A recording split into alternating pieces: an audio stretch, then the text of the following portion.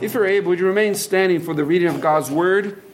And we're turning to Psalms 119, the book of Psalms, chapter 119, verse 121. This is the ayin portion of the psalm. Again, every verse in this portion starts with the letter ayin, with a word with the letter ayin is one of those letters that nobody really knows how to say it. It's some sort of guttural that is supposed to be expressed from the back of your throat, and yet it has very little sound, and, we do our best, but nobody really knows how it used to be said. Psalm 119, verse 121, this is the word of our Lord. I have done justice and righteousness. Do not leave me to my oppressors. Be surety for your servant for good. Do not let the proud oppress me. My eyes fail from seeking your salvation and your righteous word. Deal with your servant according to your mercy and teach me your statutes. I am your servant. Give me understanding that I may know your testimonies. It is time for you to act, O Lord, for they have regarded your law as void. Therefore I love your commandments more than gold, yes, than fine gold. Therefore all your precepts concerning all things I consider to be right. I hate every false way. This is the word of our Lord. Let us pray together. Father in heaven, we pray that you open our eyes to see glorious things concerning you from this passage. We pray in Jesus' name. Amen. Please be seated.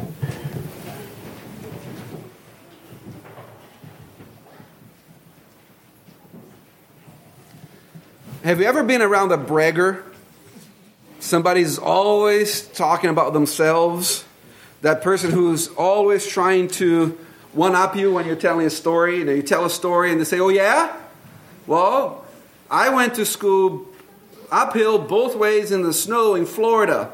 That bragger, the one that has to be talking big. The bragger is not someone that you want to be around. Is that fair to say? That that person is not the one that you want to be around. That's not the person that you want to be as your closest friend. And I'm saying this because this stanza in verse 121 starts with what sounds like a brag on the part of the psalmist. He says, I have done justice and righteousness. I have obeyed you. I have been faithful to your word. I've done the things you've asked me to do, Lord. But as you see, as I hope you see, this is not a brag as we think of bragging. This is a humble brag, if there is such a thing, based on the sufficiency of the grace of God to equip the saints to obey God's word. God gives us the grace that we need in order to obey his word. We'll see that this is true in a moment. This section starts with the psalmist teaching us that all of life is lived in the hope of the return of the Lord. In verse 121, the psalmist is confident that he has been blameless. He says, I have done justice and righteousness. Do not leave me to my oppressors. And this is not a proud flaunting of self-righteousness. He's not saying, Lord, on my own, I've obeyed you. On my own, I've been righteous. On my own, I've done all the things you've asked me to do. This is a grace-driven obedience to the word of God because of the work of the Spirit in his heart. And that's why he asks God to remain faithful to him and deliver him from those who are oppressing him.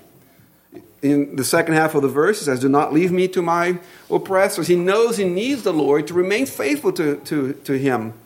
In a sense, his own obedience, the psalmist's own obedience, is a display of God's faithfulness to him.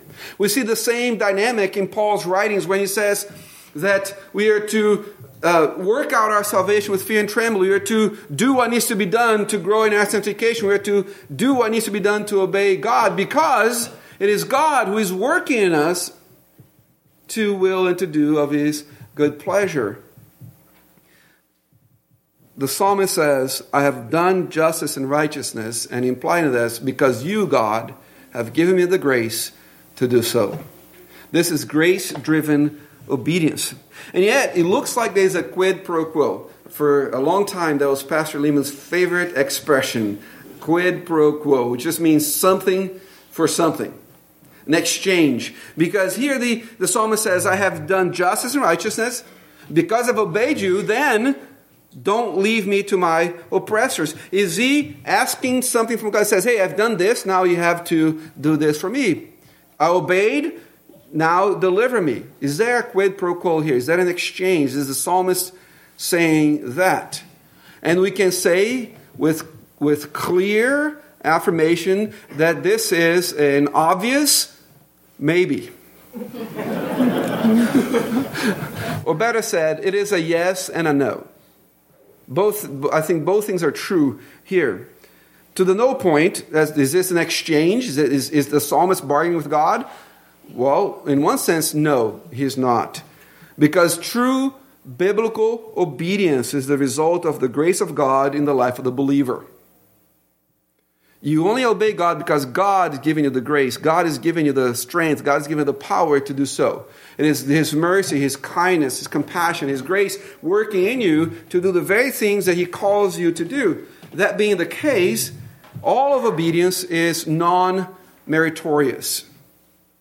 That's all to say that when we obey, we're not earning something. It's not like something we're doing something valuable that then we can use to exchange with God for some sort of blessing. Because whatever we do that's good is God doing in us and doing through us. So it's non-meritorious because it is God's work in us.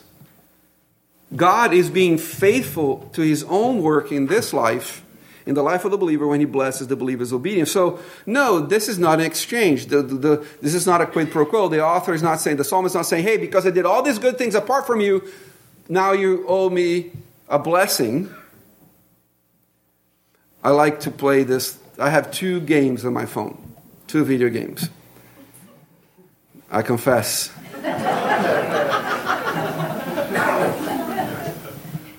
One of them is a bunch of fishies playing together.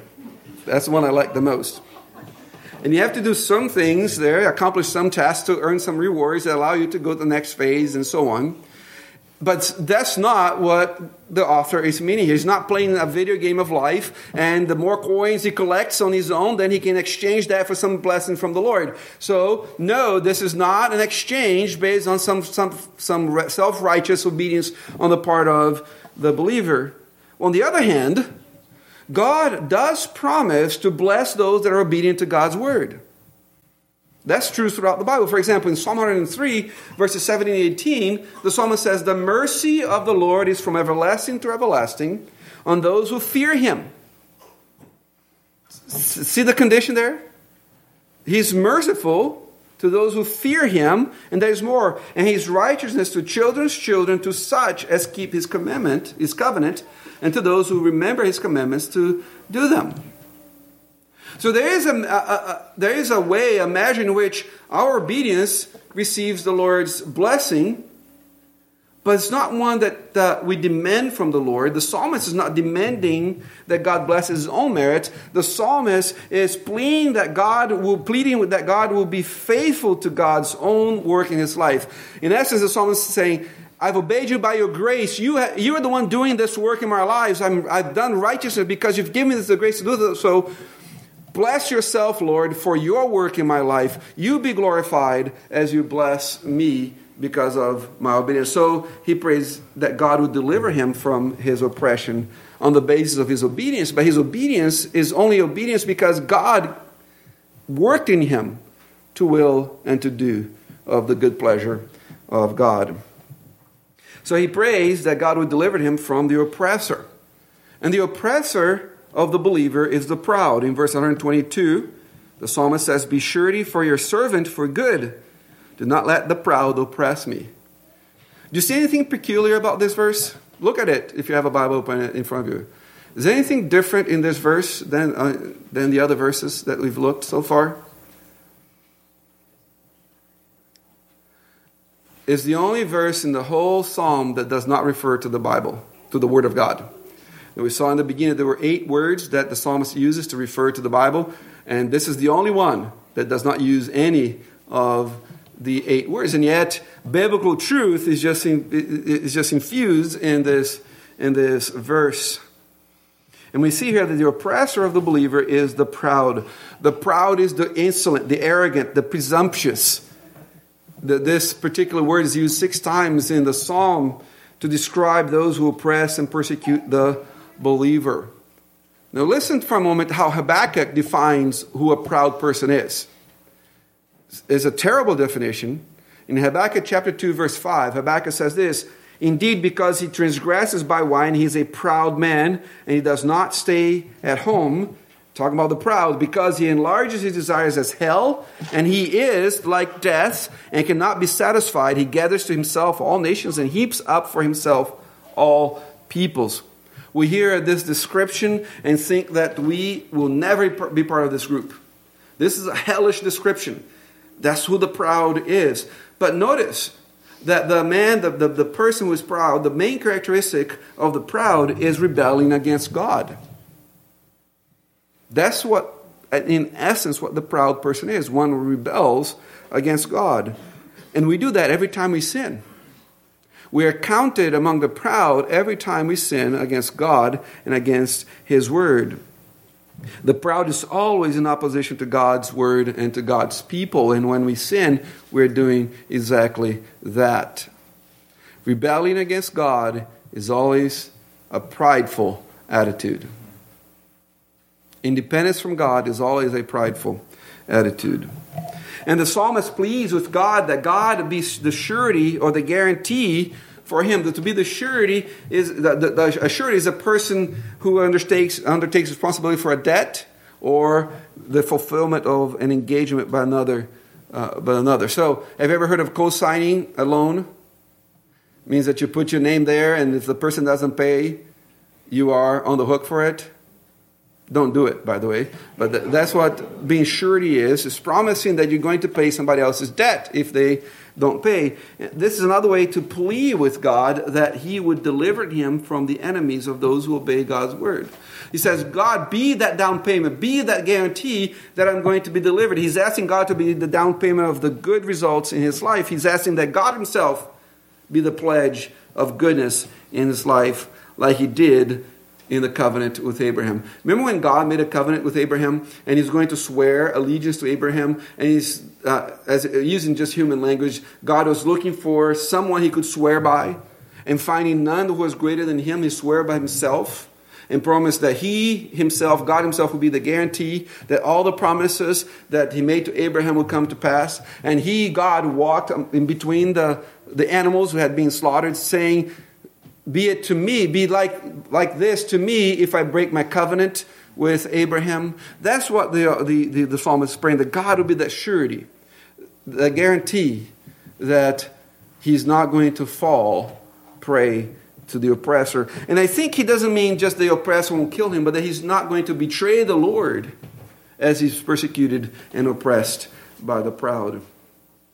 And the psalmist keeps on coming to God for deliverance from the oppression of this life, because God is the only one who can provide such deliverance. In verse 123 it says, My eyes fail from seeking your salvation and your righteous word. Throughout the psalm, the common theme of the psalm, we have the word of God, but also persecution. It's persecution that led the psalmist to write this particular psalm. And he keeps on coming back to God and coming back to God for deliverance from that oppression, because he knows that God is the only one that can give him freedom from that oppression, deliverance from that oppression. He prays, my eyes are longing for your salvation. They fail from seeking your salvation. And salvation is, again, a reference to deliverance from the oppressor, those who are persecuting the psalmist because of his obedient life to the word of God. The psalmist describes the life of the believer as a life of longing from God's deliverance. The ESV does a better job in translating this passage. It says, my eyes long for your salvation and for the fulfillment of your righteous promises. The believer longs for the blessed hope of the return of Christ and the resurrection of the body. He knows that this life, she knows that this life is not all there is. She knows that this is not the best life. Do you understand that? If this is your best life, you're going to hell. I hope you understand what that means. If you think that you're going to live your best life now, it means that the life to come has to be worse than this one, which is hell. But you, brothers and sisters, you are going to heaven. Your best life is not now. And the psalmist is looking for that deliverance. And for us as a believer, looking for that return, longing for the coming of the Lord Jesus Christ. Now the psalmist was looking forward to the coming of the Messiah, who was the fulfillment of all the promises that were given to God's people, all the way from Genesis 3:15 on. His whole life, the psalmist, whoever wrote this psalm, had heard of the promises of God. Even to the serpent, when God told the serpent, the seed of the woman will crush your head. To Abraham, when God told Abraham, I will be your God and you will be my people, and through your seed I will bless the nations. Through Moses, when God said a greater prophet is coming. Through the prophets, when God said Emmanuel will restore you. So his eyes long to see the fulfillment of these promises. Remember, this is likely a post-exilic psalm that it was written after Israel was brought back from the Babylonian captivity. So we're talking about somewhere in the 500s to the 400s. So it's been, 1,400 years since God had promised to be a God to him and for him to be his people, that God had promised to bless all nations through the seed of Abraham. 1,400 years. And he hadn't seen that yet. He was in a dry piece of dirt in the middle of the Middle East, dominated by a foreign power, longing for that promise to come to pass. Now think about it. What was going on? Sometimes we lose track of time. We think, 1,400 years, that's nothing. But what was going on 1,400 years ago? Right? In the 400s, in the 500s, in the 600s, a lot of bad stuff. There's nothing like today. And a lot of things that's happened in the last 1500s. And yet this psalmist kept on looking forward to the fulfillment of all those promises. His eyes longed to see Jesus. That was the desire of his heart, to see Jesus. For us, my brothers and my sisters, all these promises are yes and amen in Jesus Christ. The apostle says in 2 Corinthians, for all the promises of God in him are yes, and in him amen, to the glory of God through us. Brothers, sisters, our eyes have seen Jesus, and he's gloriously beautiful. All the promises have been fulfilled. Now we long for his return. We look back at the cross, and we look back at the resurrection, and we see Jesus, and we long to see him again with our physical eyes at the resurrection. So we pray, come quickly, Lord Jesus. And as we look forward to the blessed hope of the resurrection, God gives us grace to live for his glory now. If you were able, would you turn to Titus chapter 2 for a second? Keep your finger there, if you can, on Psalm, and turn to Titus chapter 2, verses 11 through 14.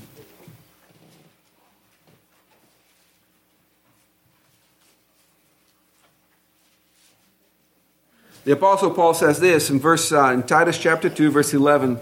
For the grace of God that brings salvation has appeared to all men, teaching us that denying ungodliness and worldly lusts, we should live soberly, righteously, and godly in the present age, looking for the blessed hope and glorious appearing of our great God and Savior Jesus Christ, who gave himself for us, that he might redeem us from every lawless deed and purify for himself his own special people, zealous for good works. The verb tenses are important here.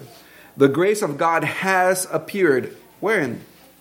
In the life, death, and resurrection of the Lord Jesus Christ. In the person of Jesus Christ, the grace of God has appeared. We look back and we see the grace of God. And yet, that grace of God who comes to us from the past encourages us to live looking to the future, to the coming of the Lord Jesus Christ, that future grace that's pulling us toward Christ. And notice as we look at past grace and as we look at future grace, grace teaches us something. In verse 12 says, that grace teaches us that denying ungodly and worldly lusts, we should live soberly, righteously, and godly in the present age. Doesn't that match verse 121 of Psalm 119 when he says, I have done justice and righteousness? Why? Because the grace of God teaches me to do just that. And we look for Jesus coming back in verse 14 because he gave himself for us that we might redeem us from every lawless deed and purify for himself his own special people, zealous for good works. So we live now, brothers and sisters, looking to the coming of Jesus Christ. But that looking forward doesn't cause us to forget the present. The future grace of Christ causes us to live now in obedience to the Word of God. And that's how God wants us to live, in obedience to his Word. Back to Psalm 119. We live all of life hoping for the return of Christ because God deals with us according to his covenant faithfulness. The reason we know that God is going to come back for us in Jesus Christ and that we're going to see him face to face, for we shall be like him, is because God has entered into a covenant with us and is always faithful to his covenantal promises to his people. In verse 124, we see that the psalmist knows that God has made a covenant with him. So he calls on God's covenant faithfulness that will never change. He says in verse 124, deal with your servant according to your mercy and teach me your statutes. And you say, there's nothing about covenant in this verse.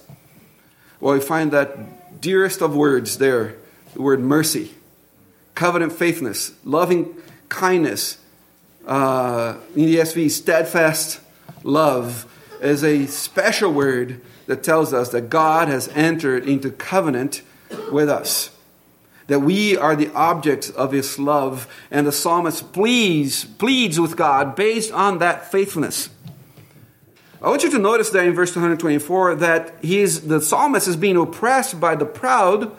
As he's being oppressed by the proud, he wants to know God's word better. He says, God, act according to your faithfulness to me. Teach me your statutes. And notice also that he considers growing in knowledge of the Word of God and the God of the Word as a result of God's covenant faithfulness. He says, God, be merciful to me. And then he says, are you going to display that mercy, that faithfulness to me by teaching me about you? It's not by giving me a good life, not by delivering me from the enemy, but teaching me about you. God, you're faithful to me, and I want you to display that faithfulness to me by teaching me more about you. Brothers and sisters, the believer is not proud as he looks for the return of Christ.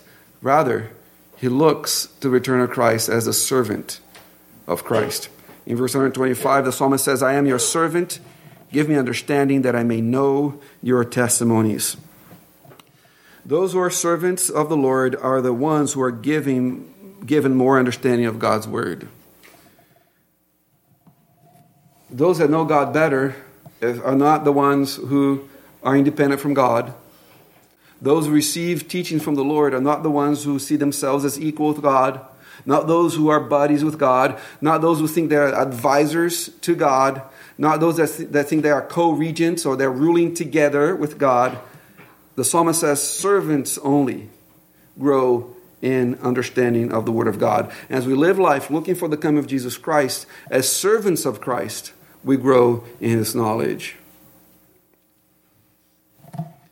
If you desire to grow in the knowledge of God and you feel like you're not growing, look for pride in your life.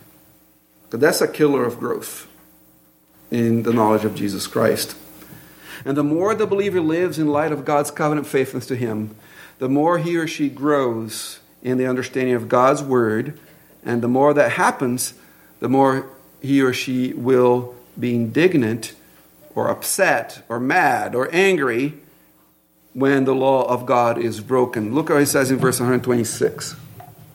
It is time for you to act, O Lord, for they have regarded your law as void. He wants God to punish those who break God's law. He is mad that the word of God has been disobeyed. He's angry that there are people who are not being faithful, and this is in the context of God's community, not in the wicked world out there, that have not been faithful to the word of God. How many of us gets upset because the law of God is not being followed? What is it that you're insulted by in your life? What brings insult to you? What are the things that you go, I can't believe that happens? I'm mad. Personal affront? Attacks on something else that is important to you? The psalmist was upset that the word of God was being run through the muck. The psalmist is upset that people are not following the word of God. Brothers and sisters, the believer loves the word of God and holds it as more valuable than the most valuable thing that you can conceive of. In verse 127, the psalmist says, "Therefore I love your commandments more than gold, yes, than fine gold." The most expensive, most valuable thing he could think of, he values the word of God more than that. And because the believer supremely loves the word of God, he or she considers, that is, thinks that all of it is righteous, is right. In verse 128, it says, "Therefore all your precepts concerning all things I consider to be right. I hate every false way." The Bible is objectively right. The Bible is objectively true, independent of what you think. No, you're too puny, all of us, too puny, too insignificant to make any dent on the veracity or the truth of the Word of God. It is true whether you want it to be true or not. It's as simple as that. But here, the believer understands and accepts them all as right and lives according to it. In the believer's heart, the Bible says, but. That doesn't exist in the believer's mind. Because the word but, there's a powerful effect, there's a magical effect in which it deletes everything that goes before it. The Bible says it, and that is for those who, and the Bible says it, and that is it for those that believe, who have been redeemed by the Lord Jesus Christ. So we hold the Bible as right, as true, as perfect, as free of mistakes, as sufficient. And there is a backside to that. There's a corollary to that. There's another side of the coin. And the verse tells us that, again in verse 128, "Therefore all your precepts concerning all things I consider to be right. And because of that, I hate every false way." If one loves the word of God and thinks that all of it is right, one must also hate all false ways. And notice the strength of the word. It's not refraining from believing what is false. It's not neutrality towards what is false. It's not even a general dislike for what is false. It's a hatred for what is false. And this hatred for what is false is informed hatred by the Bible. Now, so here, I can't believe the pastor is telling us to hate? No, I'm not. The Bible is. Not me, the Bible. And how do we practice this hatred? How do we practice hatred? Well, we practice hatred by knowing the truth. We hate false ways. By knowing the truth, by combating what's false, by not being indifferent to falsehood. In order to do that, you need to educate yourself. Let me ask you this. You don't have to answer. What good book are you currently reading right now? As a believer in Jesus Christ who desires to grow, what good book are you reading right now? I'm not a reader. No problem. What book are you reading?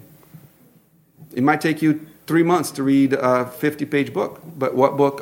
How are you growing? What are you bringing into your life to cause you to grow in the Lord? Are you participating in our own book study? Sunday school, Wednesday evening. I hate false ways. How are you going to know what the false ways are if you're not educating yourself in the Word of God? I don't have time. Well, you had time to get coffee this morning at the coffee shop. You have time to read a book. You have time to read the Bible. You have time to be in other places.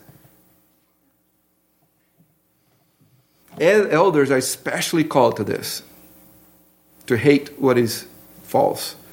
In Titus, Paul says, holding fast, talking about the elders, holding fast the faithful word as he has been taught, that he may be able to, by sound doctrine, both to exhort and convict those who contradict. And ultimately, this is a hatred that's driven by love. For the word of God. So let us then pursue what is true, because we love the word of God and the God of the word. The God who is faithful to us as a result of his eternal covenant. So as we serve him, as we love him, as we follow him, may we do that looking to the glorious return of our Lord. who is coming for us, brothers and sisters, whom we will see as he is in all his glory, because we shall be like him. Praise the Lord, and let us pray. Come quickly, Lord Jesus. Let us pray together. Father, thank you for your word, and we pray that we be faithful to you through it. We pray that we would have true faith in our hearts, that we might hold on to what's true. Help us to be in love with you to the point that we hate what's false, and that we be courageous in exposing falsehood. Enable us to educate ourselves that we might know what is true, that we might be able to identify what is false. We pray these things in Jesus' name. Amen.